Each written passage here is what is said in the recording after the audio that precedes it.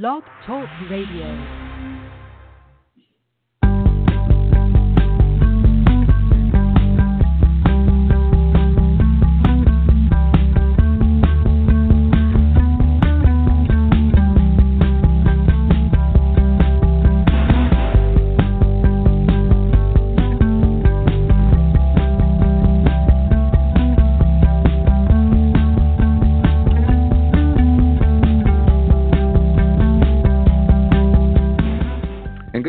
Welcome to Guys Radio. This is your host, Robert Manny, welcoming you to the show.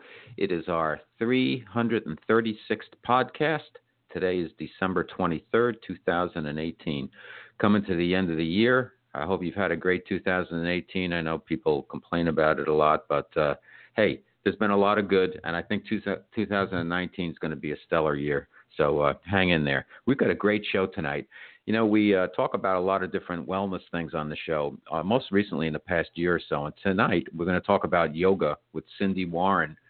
She's got a book called Radiate, using yoga to cultivate your inner shine. And it's a good topic. My wife is a yogi. She actually has been to Yogaville, and she teaches yoga teachers. But I don't really do yoga. I do a lot of yoga movements in my own personal exercise routine. But I've taken about 5 classes or so, and I think it's fantastic. But I do other stuff. But this will be a great education for me, as well as hopefully for some of our listeners who don't do yoga. And for those who do, you learn a lot more about all the good stuff that yoga has for us. So looking forward to that. We'll bring Cindy out in a few minutes. This is Guys Radio, the place where men and women can be their best. Everyone wins. We've been doing the show for a couple of years now. I know I told you the big news on last show, but if you haven't heard it, we're going to take Guys Radio is going to expand its footprint. Right now we're on iTunes, we're on Stitcher, we're on Blog Talk Radio, which is the platform, and iTunes, Stitcher, TuneIn, and Blog Talk Radio, but we're going to be going to terrestrial radio. We're going to be on 2 FM stations on KCAA in Southern California. We're going to be on 106.5 as well as 102.3, and also on AM 1050 AM in Southern California on Wednesday evenings from 8 till 9. So not every show will go on there. We'd usually do 2 a week here, but we'll do 1 show a week on KCAA. So that's a big thrill, because also after a few shows, then we go on to iHeartRadio as well as Spreaker. So our footprint of potential listeners is going to have a quantum leap forward. So really excited about that. And I think it's going to be a lot of fun too. So hopefully we can get a lot of more information out for people, because really what Guys Radio has evolved into is a place where people are seeking. They want to open a door and look and see what else is out there for them besides what they get out of their job and their paycheck and the usual stuff. Guys Radio provides a lot of information, a lot of experts in a lot of different areas: relationships, wellness, spirituality, physical stuff. Even fantasy football too. So we do everything through kind of the Guys filter. Also, what's a guy's guy? He's kind of an updated modern man, but in the best sense of the word. Casual confidence, unassuming strength, seductive integrity, emotional intelligence, timeless style, and a lot of fun. So it all started with my novel, The Guy's Guide to Love. You can pick that up on Amazon, any of the e-tailers, and some bookstores still. Also, my website, robertmanny, MANNI.com, has everything about me and the brand, and I'm all over social media also, so Facebook, Twitter, Instagram, YouTube, etc. So hit me up if you're online. Let's see what's happening. It's holiday season in New York. Yesterday was my birthday. I had a great time. I was with my wife and son. You know, this year I went on this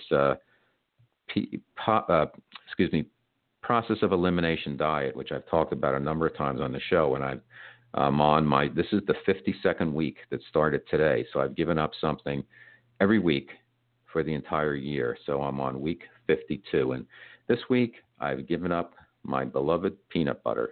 I only eat 100% Valencia organic peanuts because they're the healthiest that you can find. Because in a lot of peanuts, supposedly, what I've read is there's some mold issues for a lot of other peanuts that we don't really know about, and it can affect your liver. But anyhow, we go for it. It says supposedly the best of the bunch are 100% organic Valencia. And believe it or not, you can buy it at some of the, I think you can order it through Amazon, but you can get it from like the in bulk. So we get two giant, it comes in three big, I don't know, it's about 28 ounces of it, and it tastes really good. But I just love, for whatever reason, I love peanut butter. So I'm giving it up. It's the last week, and I haven't had a drop of alcohol the entire year. You know, when you tell people hey, I mentioned to a couple of people, I haven't had one touch of alcohol in the entire year, and they're like, oh, that's good, especially if you have a problem. Well, you know what? You can give up alcohol for a year without having a problem.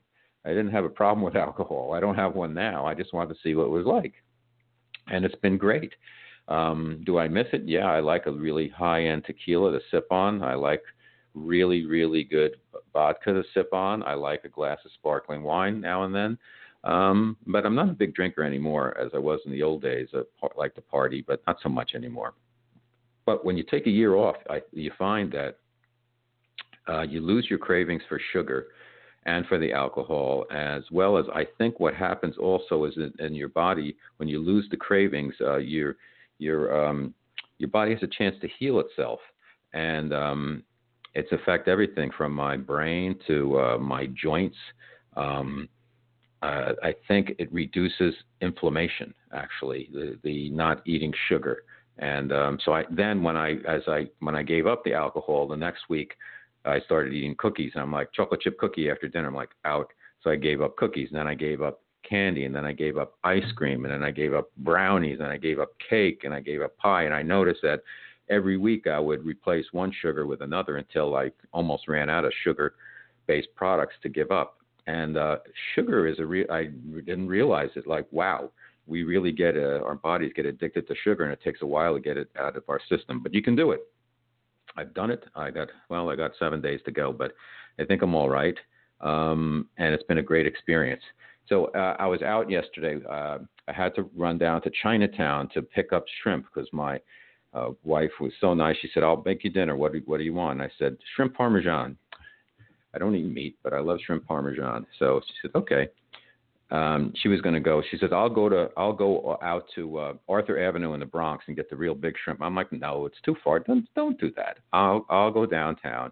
I'll go to Chinatown, and you can buy, they have fresh fish there at a really great prices. So I took a trip down there, and then I walked up from Chinatown all the way back up to 14th Street, and I took in the city.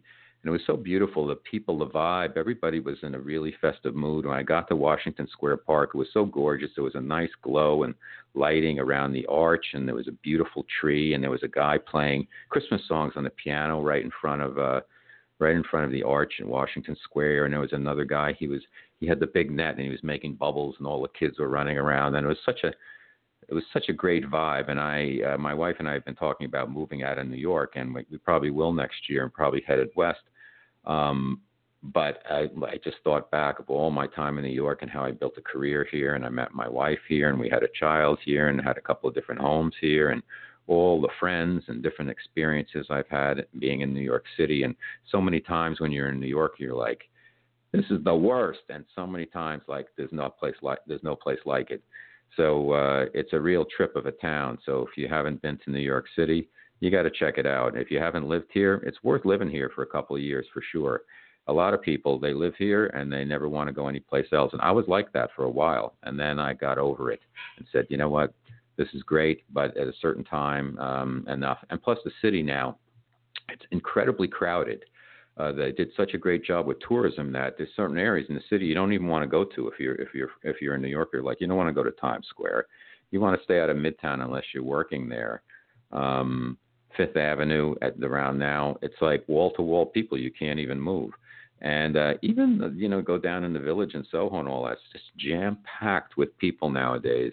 And that can be good, but sometimes it's just too much. And then the mass transit system here in New York, I don't know what you've heard about it, but I can tell you from taking it all the time, it is really not where it needs to be. And they've they,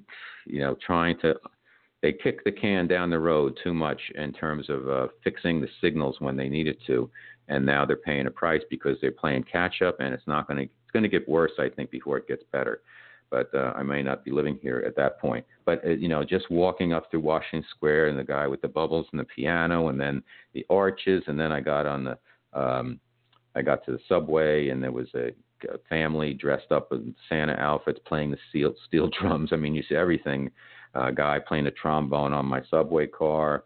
It's just wild. And as soon as he finished the song and was collecting money, then some kid came on with, he had a bag of, they have a bag of candy or whatever, and selling those for $1. And it just, everybody's scraping to make a buck now, because at this time of year, if you haven't figured it out, it's the most wonderful time of the year for a lot of folks.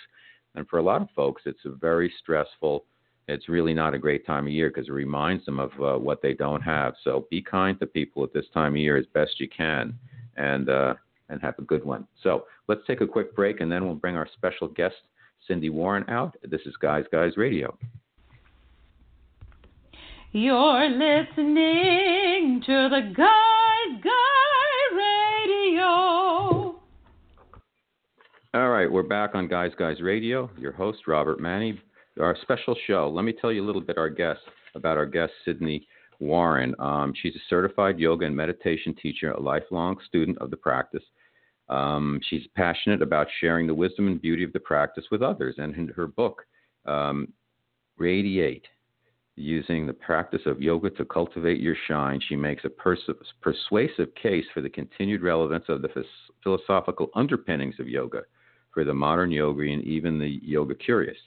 She lives in Ohio, Shaker Heights, where she teaches yoga and meditation, and she has a legal consulting business. She is an attorney, and she's raising a family there. She grew up in Connecticut, went to Tufts, Stanford Law School, very educated, and she's passionate about learning and growing, whether courtroom, classroom, yoga studios, and the practice of yoga provides Sydney with a platform for which to do just that, to learn and grow. So let's bring her on to Guys Radio right now. Welcome, Cindy Warren. How are you, Sydney? Great, Robert. How are you? I am fantastic. Thank you for being on the show. Yoga is a wonderful practice. I'm glad that you're on, because I can learn more from you, so I don't have to bug my wife about it. But I'm just about at the point where my body feels like, now I'm ready for yoga, because I've been doing Dan Millman, who wrote The Life of the Peaceful Warrior. He's got a 4-minute workout, which I've turned into like an 8-minute workout. I've done it every day for a year. It does a lot of spine stretching, and it's really great for the skeletal aspect of the body. And I think it provides space in your system also, and breathing is a big part of it. And so tell us for yourself, how did you first come across yoga? I think you had some personal issues. You were an attorney, but you had some personal issues to deal with. Is that true? And then you kind of made a turn towards yoga versus the corporate life? So, kind of. Okay. Yes, I definitely had some personal issues. I've always been someone who is into physicality and physical workouts. Back in the 90s, I taught step aerobics when I was in college and law school. And I actually first went to yoga just because I kept hearing what a great workout it was. And this is, very early 2000s. And depending on the type of yoga that you're looking for and practicing, it can be an absolute killer of a workout. So the physicality of it really appealed to me at first. And then I really started to notice that there was much more to it than just a great workout. Part of, the magic, if you will, is just a combination of breath and movement, which really brings the whole system together. But there's a pretty large philosophy underlying yoga, which I learned over time, and makes yoga something much more than a physical practice. And that's really what I'm passionate about. Okay. What type of yoga would you say is your specialty? Like, for instance, my wife does hatha yoga, and a lot of people do hot yoga. What's your specialty, if you have one? Yeah, so hatha yoga encompasses all aspects of the physical practice. I like to teach and practice primarily vinyasa-based yoga, which is a flow style, linking breath and movement. in a pretty warm but not hot room. So think mid-80s as opposed to 105. But it's a physical practice. I teach and practice really physical yoga and try to speak to the other aspects of the practice while I teach the physical. What do you think is the most more difficult aspect of yoga for people to learn? Is it the physical movements and the fact that so many people, particularly guys, were like very stiff in the hamstrings and stuff, or is it the breathing? It's a combination of both, I think. So there is an entire limb of yoga philosophy that is just the breath work. But for the physical practice to really be yoga, it needs to be breath combined with movement. And there are so many different types of physical yoga that there really is truly something for everyone, from the guy with the tight hamstrings to the, person that really can't even walk very proficiently. Like, there really is yoga for everyone. But I think for men in particular, it's a wonderful way, especially as, we move through the aging process, to keep the spine healthy and supple so that we can be self-sufficient and be able to move on our own. Now, what is it about yoga where so many people, they start practicing and then they get totally hooked, and like yourself, they start teaching, they learn, they just gobble it up, all the knowledge they can get, because it is, to me, from what I've known and just my brief experience with it, it seems to be like chess or skiing or one of these, or fishing, where the better you get at it, the more it opens up to be more and more beautiful. There's more layers and layers. I think you just, answered your own question there, Robert. It's so multi-layered. The more you think you know about yoga, the more you realize there is to learn. And for people that are drawn to growth or knowledge or learning, it's kind of a never-ending path, which is just wonderful.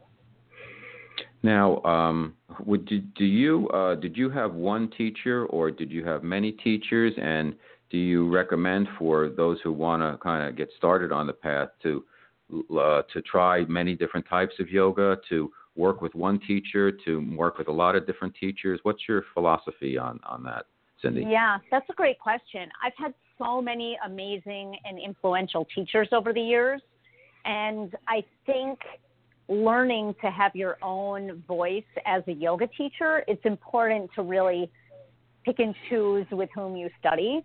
So someone who's just starting out as a student of the practice, which all teachers are forever, I think it's great to find a studio where you feel comfortable, you feel at home, you feel at ease, and you don't have to have just one teacher. At the studio where I work, there are 20 of us teachers, and we share the same students, and we all give them something different. So I think it's a process of exploration for both the student and the teacher. Okay. What were some of the trigger points for you when first you started what inspired you to take a yoga class? What were the triggers that you were like, yes, this is for me? And then what were the triggers to get to this next level where you said, not only do I want to be accredited in this and I want to learn it, I want to get to the point where I can teach others yoga? Yeah. How did that all? Because you were an attorney. And I still am. So, yes, I do a lot. I wear a lot of different hats, as so many of us do. I started practicing, as I said, I was so drawn to the physical. And then what I really started to notice was I feel so much better when I leave yoga. And I think when I walk back in my house, I'm a nicer person. When I get behind my steering wheel, I'm a calmer person. When I show up at work, I'm a less reactive, more patient person. So I started to really notice shifts in how I was moving through my days, and that led me, increased my curiosity about, so what is this thing called yoga that seems to be having such a great impact on me? And I immersed myself in study and practice for about 11 years before I finally had a light bulb moment of, maybe I should teach this.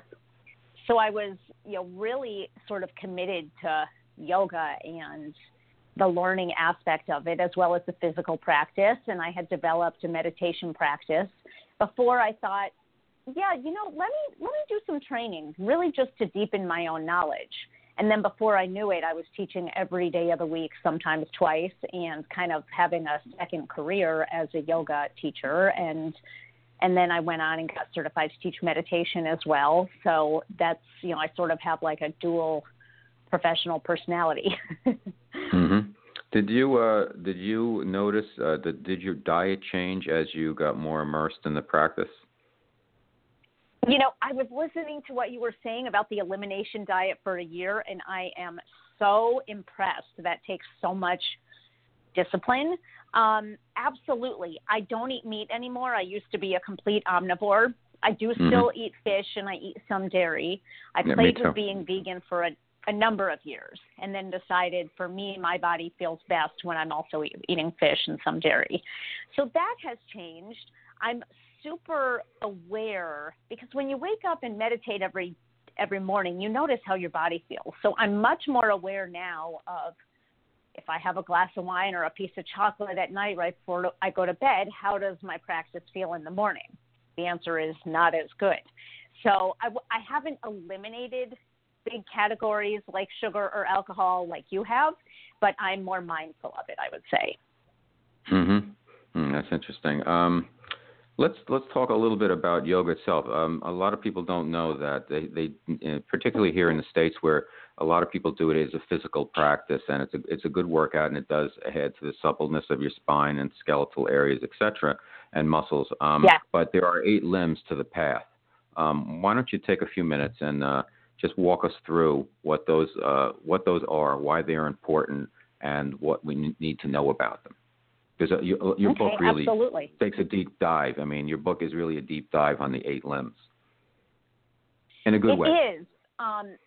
Thank you. And the reason I was sort of inspired to write the book was I just kept noticing that of all the people I know who practice yoga, and I know a lot, so many don't know, like, the 8-limb philosophy. The physical practice, as I said earlier, is just 1/8 of the practice. So I thought, let me just write kind of like a layman's guide to this thing that has really been so life-changing for me. Yeah, and with all the yoga books out there, I haven't seen one that actually focuses on this area and does it, step by step. So congratulations to you on it. Great job. Thank you so much. I really appreciate that. So, yes, I will give you a quick run through. The first 2 limbs of the practice, they're ethical guidelines. They're less do's and don'ts and more think about these concepts and how you can apply them to your life. So the first limb is called the yamas, Y-A-M-A-S, and these are ethical considerations that apply to how we move through the world. So I'll just give you one example. Okay. The first one is called ahimsa, which means non-harming or non-violence. So one who practices yoga is supposed to move through the world, causing, it's almost like a Hippocratic oath for yogis, not causing harm. And we can also internalize that and think about it in terms of how we treat ourselves, how we talk to ourselves with our inner narrator. And so that's the first of 5 ethical considerations in the first limb called the yamas. The second limb is called the niyamas, N-I-Y-A-M-A, and these are another set of 5 ethical guidelines that really pertain to our relationship with our own selves. So yoga philosophy posits that we have 2 primary relationships in this world, our relationship to ourselves and our relationship to the external world, including, our loved ones and the people in it. So the second limb, the niyamas, really bring the practitioner more into awareness of his or her relationship with him or herself. So, for example, one of those niyamas is called svadhyaya, which means self-study. So do you have some kind of contemplative practice or way of slowing down where you actually observe what gets you going, what triggers your reactivity, what brings you joy, what brings you sadness? That would be an example of self-study in that sense. The next limb is asana, which is the physical practice we've been chatting about a little bit. The fourth limb is called pranayama, and that's breath work. So if you go to a yoga class, you'll probably hear the teacher cueing breath and movement. Yes. But pranayama is also just its own limb. So there are breathing techniques someone can do that really affect the way you feel because they operate at the level of the nervous system. So we do spend a lot of our lives in the modern world. And when you mentioned Times Square at Christmas time, I felt my heart rate rise. Yeah. We spend a lot of our time in what's called fight or flight, where the sympathetic nervous system is triggered and we are flooding our systems with the hormone cortisol, which can be very healthy if you're in an actual situation where you need to make a snap judgment. Do I stay and fight or do I get out of here? But is not so good for the system if it's a habitual situation, which is where many of us live. So the breathing techniques in the limb of pranayama can sort of flip the switch from the sympathetic nervous system to the parasympathetic nervous system. And that, along with what you said before about eliminating sugar, can have the wonderful effect of decreasing inflammation and bringing so many wonderful health benefits to us. Also, it obviously works at the level of the emotions. If you notice you're anxious and then you check in with your breath, it's probably quite shallow. So by let me ask you a question about that. Yeah. Let me interrupt. I'm sorry. So many, I think Americans, particularly in 2018, have become like chest breathers, and I know I do the same thing. And because we were anxious and we have a lot of anxiety and stuff, give us a little bit of a tip as to how people can, like, a good first step in like being more aware of their breathing and how they can kind of slow it down. One thing I take a spiritual unfoldment class on Tuesday nights with a wonderful teacher. And she said one of the things we should do is very easy. Just when you breathe in, when you're mindful of it, breathe in through your nostrils, and then breathe out through your mouth and take a little bit longer on the way out. And that actually helps your gray matter in your brain. There's absolute science behind the idea of having a longer exhale than an inhale. It does kick you into that parasympathetic nervous system. So that's absolutely, the whole thing is great advice. I would say a real simple example of pranayama that anyone could do whether they're stuck in traffic or waiting on the subway or whatever, is inhale to a count of 4, 3, 2, 1. Hold for a breath. Exhale, 2, 3, 4, hold for a breath. And then you begin that again and do 3 to 5 rounds. And the breath will just go deeper into the belly. You'll get out of that chest breathing, and you'll notice an immediate shift in your energy. Fantastic. Thank you. All right. Yeah, my pleasure. I interrupted you. So you were talking about the pranayama, and you want to keep going on that, and as you see fit, move on to the next one too. Yeah, I'll move right ahead because, there are hundreds of pranayama techniques, but the one I just demonstrated is just so lovely because it's so easy and nobody needs to know you're doing pranayama. You can just quietly alter your breath and it will sort of shift your energy. Got it. The next limb, I think we're up to number 5, is called pratyahara, which means sensory withdrawal. So you would think back in the day of monk going into a cave and just sort of retreating from the external world. And the idea is that the path of yoga is one of moving from the outside in. So in modern society, we might find that through a meditation practice or by going for a quiet walk without noise, music, by maybe a social media detox. There are so many ways to think about how do we move from the outside in modern society. So pratyahara is probably the least well-known of the 8 limbs and one that I think may have the most relevance for our technological age when we're also bombarded. All right, the next one is dharana, which means concentration. And I think of this as the opposite of multitasking. Fix your mind on one point and keep your mind there. Concentration, focus. It's quite hard for those of us that are used to a mindset of doing 5 things at once is better than doing one thing at once, because that just means I'm getting more done. Yes. So yeah, that's what Dharana teaches us. It's also considered the beginning stage of meditation.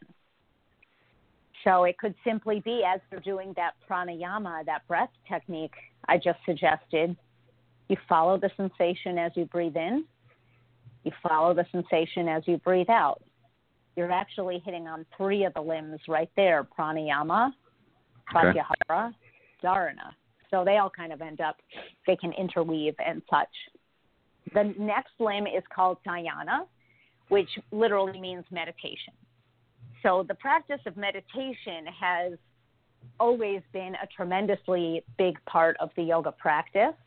In fact, when yoga originated in India, it was simply, the physical practice was simply a means to get the body strong and supple enough to be able to sit for meditation. Mm-hmm. And then the final limb is called samadhi, which means spiritual enlightenment or connection. And there are a lot of different ways to interpret this, but in the book, I try and make everything as practical as possible.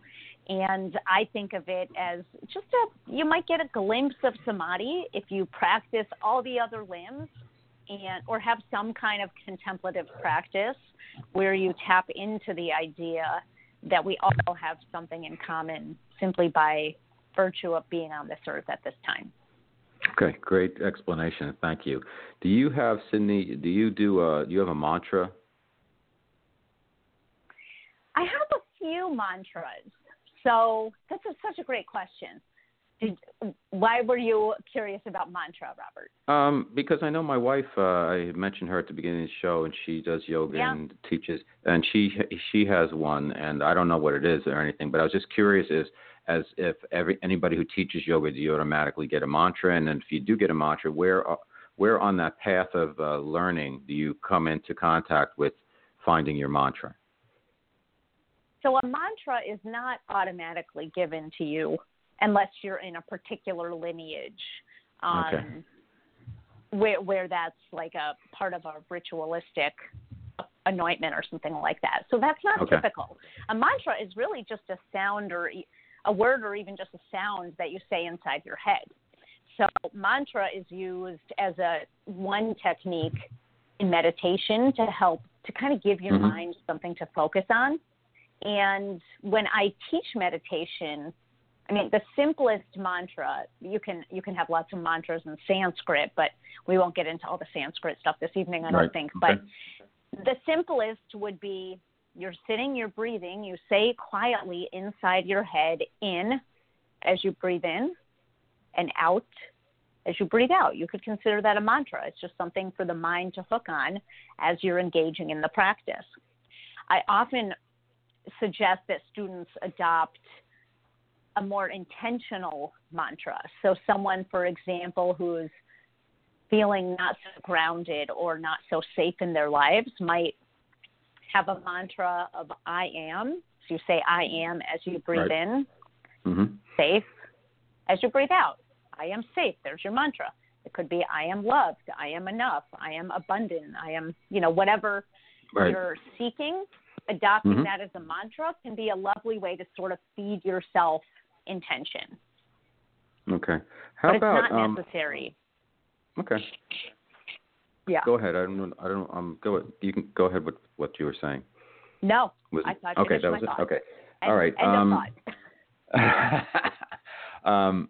Sound. What is your feeling on the importance or the lack of importance on sound? Because I know the yoga classes that I took were with a very high level guy named Dharma Mitra in New York City, and my wife. Oh wow! Did you take Dharma Mitra's classes? Yeah. Yeah, and that's where she got her initial training, and then she went to Yogaville and did some other stuff. But he was like amazing. He has like a vibe where the whole room is, you're picking up energy. But I noticed a lot of what we were doing. There was some sounds with the breathing, and then I started listening on my own separately to these. I got some solfeggio tones, and I put them on in the morning, and there's like 8 different sounds, and It really makes a difference. I know, because when I go out and I come back, my cat is sitting in the same place on the couch listening to these tones, and they kind of heal you from inside. So do you, something people don't really talk about, but sound as part of meditation, sound and sound healing, I think are really underrated and underrecognized. I personally don't have a lot of experience, and certainly I completely lack expertise in that area. But okay. I know from fellow teachers and practitioners that sound, as you said, can be very healing and powerful because it works, at a vibrational level that can affect your cells. So I have been in like a singing bowl meditation kind of thing, but I would not say it's a regular part of my practice, and it's not something I teach. Mm-hmm. Okay. You have a great question here, and I'm going through the notes, and it's like, do you think modern yoga has watered down too much of the spirituality of the practice? And I think that's a great question, particularly here in the States where, I think there's two issues with yoga. One is, it's very physical in a lot of sense. And then there's the hot yoga. It's really hot. And so that becomes physical in its way also, and it's a way of kind of loosening up. But the other thing is a lot of people, like for myself, that sitting cross-legged, I still can't do that comfortably, yet I can do a lot of the other poses. But just sitting there cross-legged and then sitting, I have to sit on a little cushion or whatever. I just don't like it. I'm still not that supple. So what's your feelings about that? Well, I think it's ironic that the simple cross-legged position is called Sukhasana, which means easy pose. And the question is, easy for who? Most Americans, I don't think, can sit comfortably cross-legged. It's actually quite challenging for the lumbar region of the spine. So learning proper alignment is very important. And that's a little bit of a separate issue than the first question you asked, which is modern yoga too watered down? I do think it is. Now, if someone finds the physical practice of yoga really gratifying and they're not interested in the rest of it, great. Enjoy the physical practice. I mean, again, I think it's a very individualized process of deciding which parts of the practice, if any, are helpful to your life. I really believe in intellectual and individual discernment when it comes to yoga. It's less prescriptive and more for the practitioner to discern for him or herself. But having said that, personally, I find the most meaning in the deeper aspects of the practice, the more contemplative, the meditative, the philosophical, the intellectual, the historical. And it's really hard to get a sense of those in your typical 60-minute yoga class. Mm-hmm. So obviously there are a lot of people in America who are really into the deeper parts of the practice, but a lot of practitioners and even teachers are missing it. Okay. When we talk about meditation and yoga, for you, what was more difficult for you? I always think with most people, some of the initial positions, like the sitting position, is difficult, whereas downward dog or whatever is not that difficult to do. But that's one of the basic sitting position is it really holds people back from yoga, like you were saying. But also in meditation, so many people have so much monkey chatter going on because you're staring at screens all day, and it's right. I'm here in New York, and you get off the subway, and people are they have their phones in front of them while they're walking up the stairs. People can't and walking across the street in traffic and walking everywhere. It's like I make it a rule. If I need to check something, I pull over. I'm like I get over to the side because it's really annoying. But everybody is just completely fixated on screens, and particularly young kids, which is a shame, I think. So which do you think was tougher for you, and what's tougher for most people that you're teaching, meditation or yoga? I think meditation is really hard for most people for the reasons, for some of the reasons that you just mentioned. First of all, society, I think, as it exists today, really values go, go, go, do kind of attitude towards life. And meditation is the opposite. So there's a Buddhist saying that is, don't just do something, sit there. And it's funny because it's quite counterintuitive to how we think we're supposed to live. So for me, I can move through a challenging physical practice, for a lot longer than I can comfortably sit or lie down. By the way, you can meditate in any position. Sure. In meditation. And so you mentioned the idea of the monkey mind, and this is not something that only plagues modern society, although I do think it's exacerbated by our addiction to technology. It's just simply the nature of the human mind to wander. And so many people think and say, I hear this all the time, I can't meditate because I can't stop my mind. And that's actually quite a big misconception about what meditation is. You don't have to stop the meanderings of your mind. You need to observe them. You need to just still your body and watch what is going on in there. It's quite illuminating if you've never done that. It's almost like, wait, there's a person taking up space in my head with this constant dialogue. Who is this person? And then you get into the more contemplative, like, am I my thoughts? Do my thoughts need to control me? Can I create a little bit of space? Do I have to react to this craving or this itch? But personally, and I think for most of the people I know, meditation is more challenging. That's fascinating. For yourself, and having practiced over the years and now teaching, what are the bigger benefits that you've gotten? Is it more from meditation, more from yoga, or more from when you put them together, I guess? But talk a little bit about the benefits from each one of the practices separately, and then when you put them together. Yoga you can have a physical practice of yoga where you think about different limbs of yoga, and you even bring concentration and meditation and a sense of connection and thinking about, ethical guidelines. So the physical practice really could be done in such a skillful way as to encompass more than just that limb. So I've gotten a tremendous amount of benefit from the physical practice. Also, I'm 47, and as I age, I find my yoga practice even more helpful to keeping me feeling and, having the movements of youth more. So it's incredibly helpful with aging. I would say it's so hard for me to pick.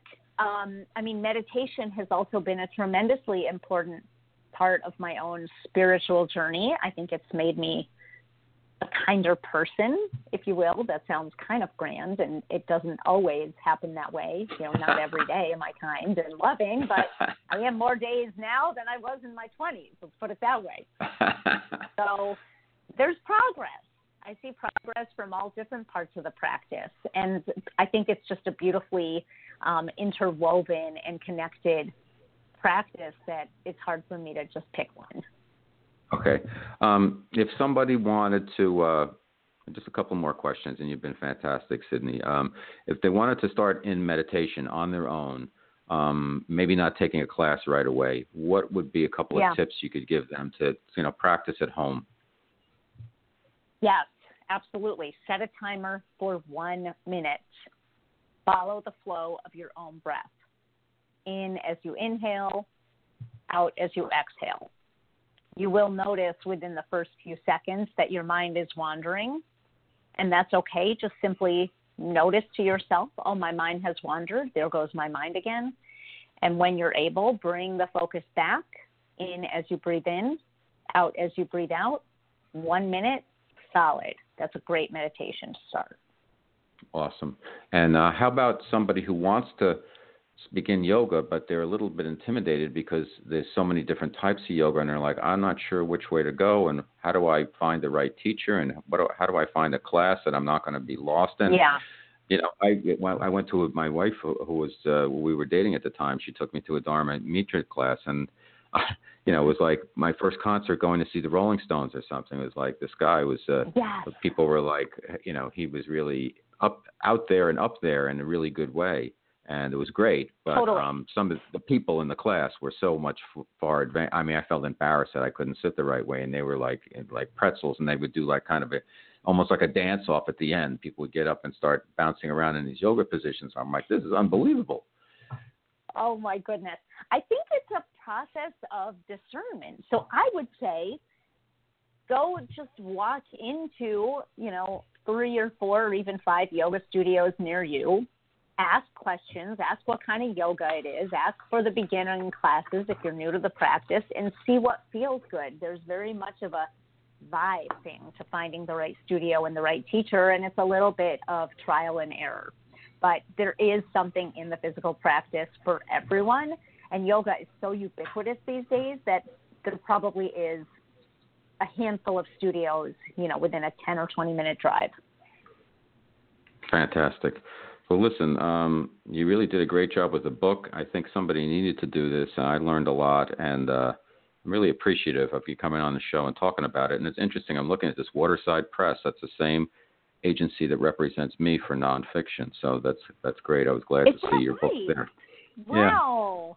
Yeah. That's fantastic, other guests, Robert. too. Thank you so much for having me on. Yeah, well, tell everybody, Sydney, before you go, where, all your social media, where they can find you, the book, etc. Okay, I would love to. Thank you. So my book is on Amazon.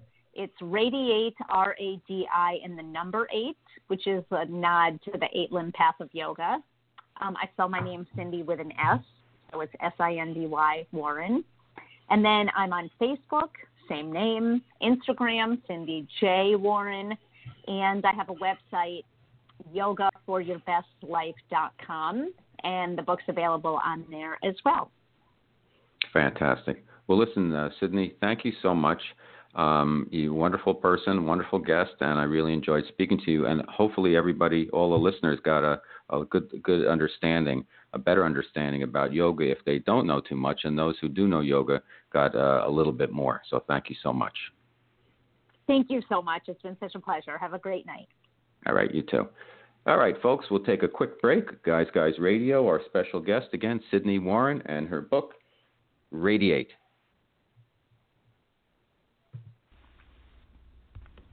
You're listening to the Guys Radio.